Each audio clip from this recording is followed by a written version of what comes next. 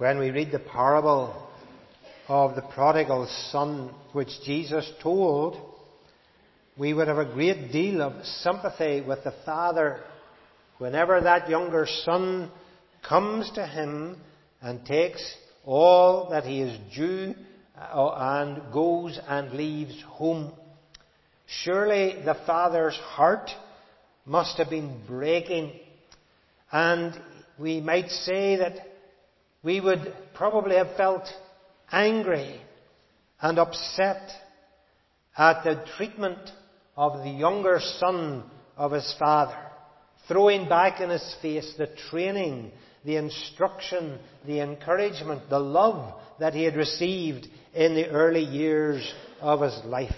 What a great hurt that was for the father to see the complete lack of respect and appreciation for his parents, ready just to leave all without a thought.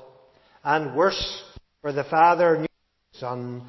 He knew that when he would go off into the fireplace, this son of his would probably not do much good. He would squander his living. And as that son came home, we might have expected that the father would have been so upset and annoyed he wouldn't really want to see him. Or we might have expected him, if some attitude of remorse, that he would have to take weeks and months to prove that he had a renewed and changed attitude. Certainly within families in the world, and even within Christian homes, we find that the hurt is carried.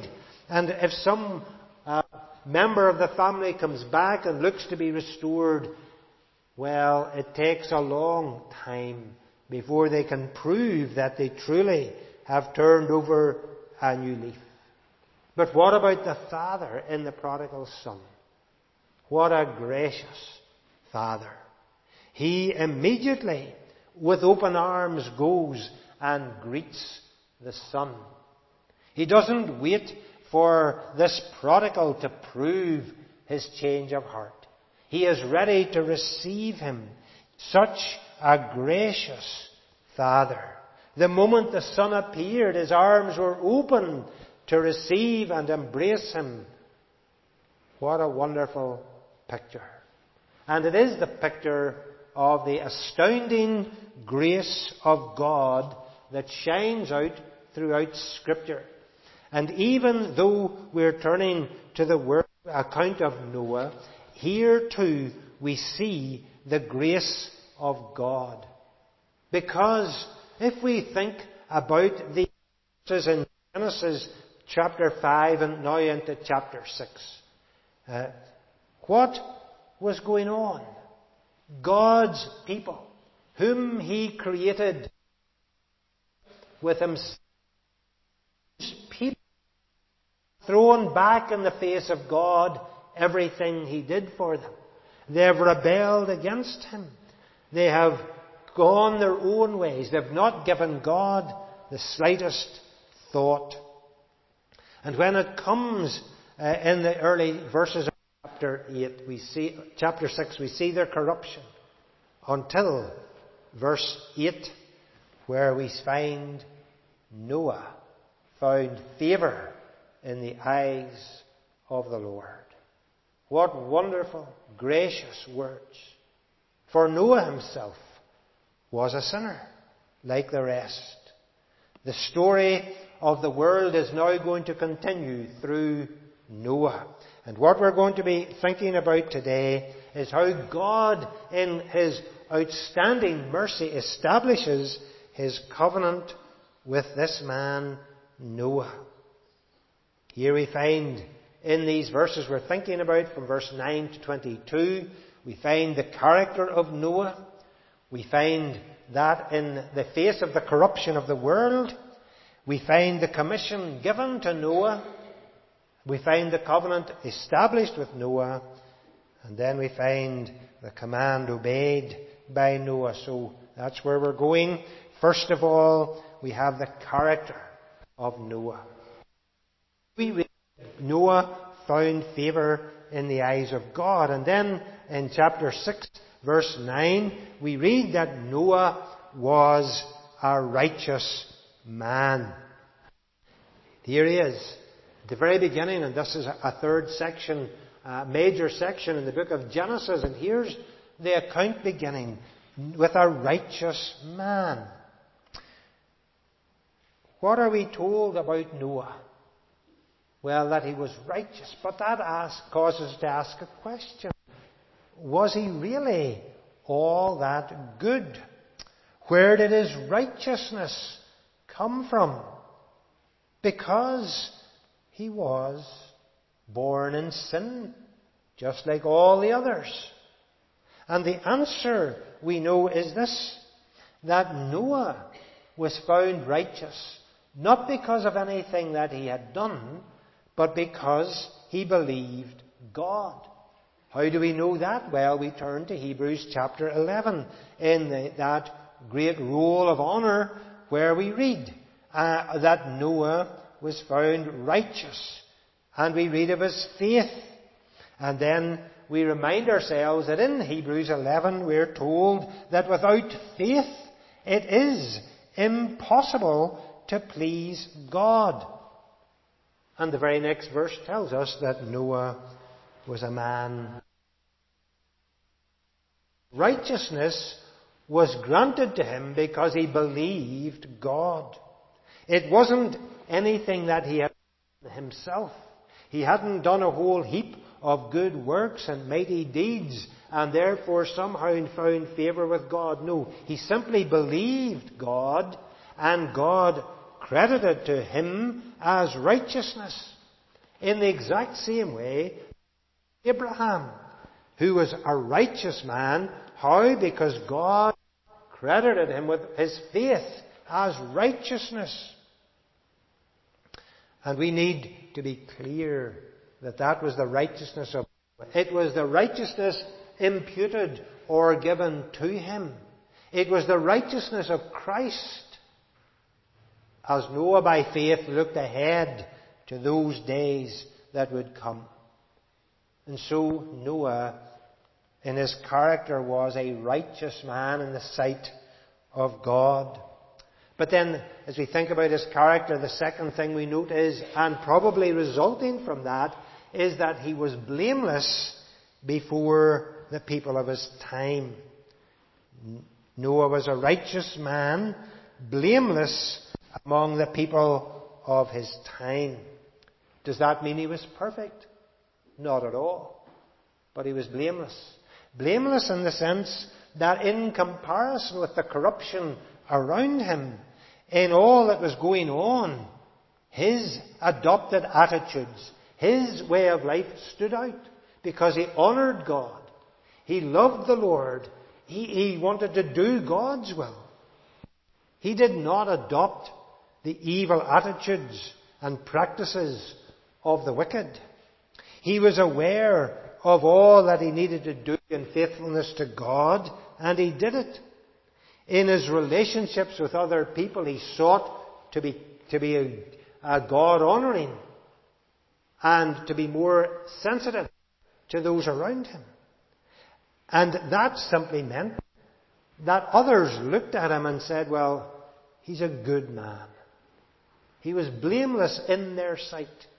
They could not say anything against him because Noah sought to live in a right way with all people. He didn't cheat them. He wasn't careless with his words and speak vitriol against them, even though they might have done against him. In other words, among the corrupt generation, Noah was a beacon of light. A light to the way that people should have lived before God. Noah was a righteous man. Noah was blameless. But Noah was also a man who walked with God. Or perhaps we should have turned the whole thing around and said, here's where the character of Noah began. He walked with God. Who else walked with God? We know that Enoch walked with God, and he was not, for God took him. Noah also is walking with God. He's in step with God. He's listening to the Lord's words. He is in God's will. He delights to be the God of heaven. But God has a different for Noah than He did for Enoch. God has a mighty work for Noah to do. And that work He commissions him to do in these verses. He walks with God as a friend.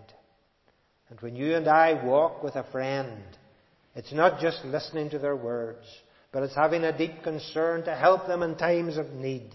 It's a friendship that means you will put yourself out to encourage them and to do what pleases them. Noah walked with God. That's his character.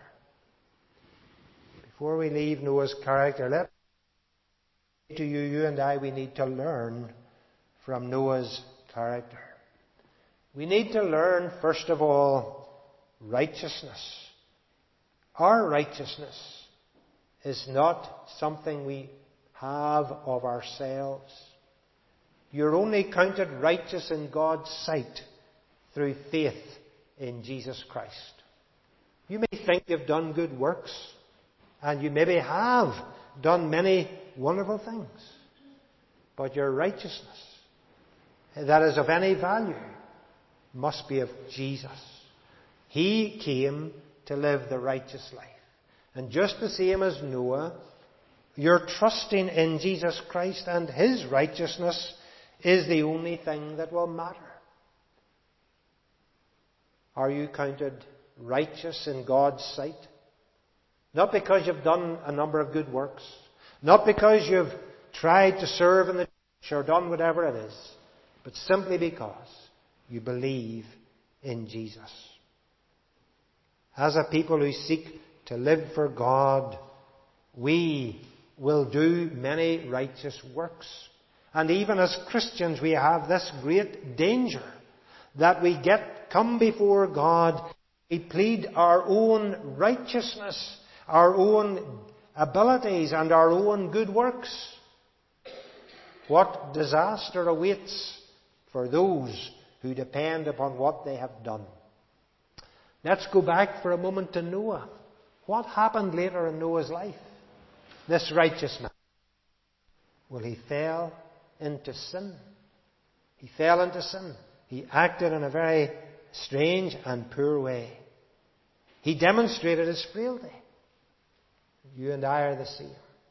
And if our righteousness is linked to what we can do, or what we can do, it is empty. It must be of God. What about the blamelessness? Are you blameless? Do people in society, do people in the community know your character is one that stands out? You will speak honestly. You'll speak calmly. You will not speak ill of people when you have only half the facts. Are you blameless? I'm not asking, are you perfect? But before the world, are you known as someone as God? And because of that, your word is your bond. If you say you will do a thing, that person can go away and assume it is done. Are you blameless? Friends, Christians ought to stand out in our day as people of character, people who are doing what is good. People, whenever the finger's being pointed, it can never point at them because they know, it is known that these people are genuine. They give their best. They pay their bills. They're careful about how they speak of others. They are ready as God's people, even to take hurt that others might not be hurt. Are you blameless, like Noah? And then, of course, there's the third aspect which must underpin these two. Do you walk with God? If you're not walking daily with God, it's unlikely that you'll be as blameless as you should, and you may not even be as righteous as you think you are, even in Christ. if you are trusting in Jesus Christ, daily walk with your friend Jesus is an essential. Opening up His Word, listening to His direction for life is the only way you can go forward. If He truly is Lord and Master, it will be your delight to walk with Him in prayer and hear His Word. So let's take a leaf out of Noah's book as we think about his character, his righteousness, his blamelessness, his walk with God. Be encouraged to seek to follow that example. Secondly, in these verses, we have the corruption of the world. It is against the backdrop of a corrupt and evil society that the character of the man of God of Noah shines out. And let us be clear that people on the earth did not think themselves corrupt. The people in Noah's day were enjoying liberty. In their view, they were simply doing what felt good. You heard that before. They were callous, violent, sensuous in their nature, but they saw no problem with that because everybody's doing it. It could have been said by them that this is the way of life. And this is just the way it is. So we enjoy it. Let's get on with it. But note God's assessment. Now the earth was corrupt in God's sight and filled with violence. God's judgment of the matter was completely different to those who were being judged. The corruption of the world. And there's a lesson for you and me today. It's a lesson that the godless around us need to learn. We see people around us and they say the very same things. They say, but everybody's doing it, so it must be all right. We're simply doing what feels good. It's enjoyable. I am getting something out of it. So surely it's fine. The assessment of man in our age is that the depths of sin that they're in is just the norm. And it's okay. Be clear about this. As we speak to the godless around us, God's assessment is this. The earth is corrupt in God's sight and full of violence. And that violence is extending. And you don't have to refer again to our present situation with the violence of abortion. That is corruption and wicked in the sight of God. And God is a judge, and He will judge the world. Man in Noah's day were going about quite happy in their wickedness, but the judgment of God was about to fall upon them. And that is a message that you and I need to get across to men and women today. The judgment of God is coming. In fact, in some cases, you might even say the judgment of God has begun. Whenever Jesus Christ went to the cross and defeated Satan, that was God's judgment on the evil one. Satan is defeated. He may be as a raging lion stirring up all the corruption he can, but his fate and the fate of every individual who follow him and who will not listen to the gospel is sealed.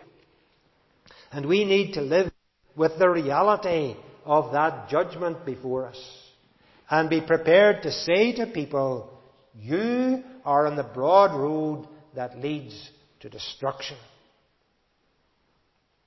They may not like it, but it's the truth. And they need to hear truth. How often we let our own standards slip into the standards of the world. I wonder, does God look down His people who have made profession and see some corruption of heart. That we have imbibed the lies of Satan and the world. Consider your own ways. Have you always acted in the light? Or are there times you're ashamed of and you need to come before God and say, Father, forgive my sin? It could be argued with you, may argue with yourself, but it was the best way and it was the only way. But friends, if it doesn't please God, it's not the way. It's the wrong way and must be left off. God sees the corruption of the world today. And the day will come when Jesus Christ will come. As in the days of Noah, God will deal with the wicked. But God is so loving and gracious. As in the days of Noah, He commissioned Noah to do a mighty work. He commissioned him to go and do something that was absolutely astounding. In the midst of the bleak picture all around him, what was Noah to do? He was to do something that was, in the world's view, utterly stupid and crazy. He was to build a huge big boat. We call it the ark. And he was to do that in a place where there was no sign of flooding or water, and where never before was it known that waters had raised above ground level for very long. And that this huge boat was going to be of any value to the world around it looked utter nonsense. But God's word to Noah is, go and build the ark. This is God's salvation. And every day when Noah and his family were nailing on the planks and dealing with every dimension of the ark, testimony to the corruption around them. People ought to have been saying, Noah, what are you doing? Well, Noah probably did answer them. I'm doing the Lord's will. I'm building an ark for my salvation, because God is going to wipe clean the earth of all corruption. But no one listened, because they were corrupt in their hearts. So Noah did build an ark. God set down the very dimensions, the design, and the reason why this was to be done. Floods were going to come on the earth. Noah built an ark.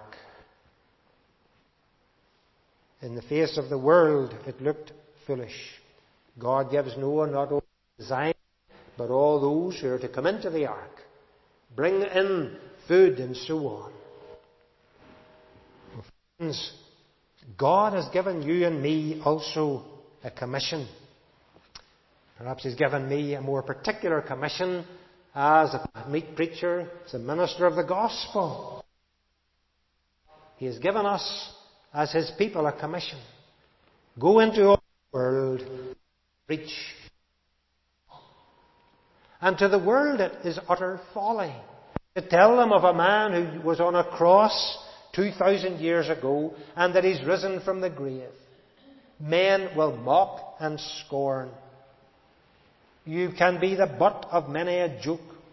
Add to that God is going to flood the earth. Well, in our case, no. But that this man is going to come again in glory, and all who reject Him will be cast out from His presence. Is the world going to be favourable to such a message? It seems that they won't listen. But friends, here is the Father's love. Here is God's grace. In the days of Noah, an ark was to be built for Noah's salvation. And if only one had come and said, Noah, can I come into the ark? What a wonderful blessing they would have received. Today God has given the gospel to be proclaimed. And whosoever will call upon the name of the Lord will be saved. Enter into Christ and you will have eternal life. We can think in the days of Noah, how the cartoonists, if there had been such, People have spoken about Noah. You can imagine down the local tavern many a wry joke made at Noah's expense. They would have been laughing and mocking. And is the same not the way they treat the gospel today? They laugh in the face of the good news through a risen Saviour, and that there's a hell for those who will not enter in. And so, friends, if Noah was commissioned to build an ark for salvation, God, through His holy word, says to every servant of His, "You're mine. Let your light so shine before men that they may see your good deeds and glorify the Father in heaven." Every one of us has a responsibility to have a character like Noah, so we shine out as beacons and point the way to the gospel, so that people ask us, "What's this all about? Why do you oppose abortion and gay marriage? Why are you taking such strong stand?" Because we believe in a God who is a Saviour, and those ways are leading to wickedness. Will you answer boldly in the name of the Lord? It's your commission to do so. Fourthly, we have the covenant established. And in a way, as God commissions Noah, He is establishing His covenant, but He makes it very clear in verse 18. "But I will establish my covenant with you, and you will enter the ark, you and your sons and your wife and your sons' wives with you." God is saying to Noah, "My covenant love is upon you. I am doing this, Noah. I am taking the way ahead. You are going to be saved because I have loved you."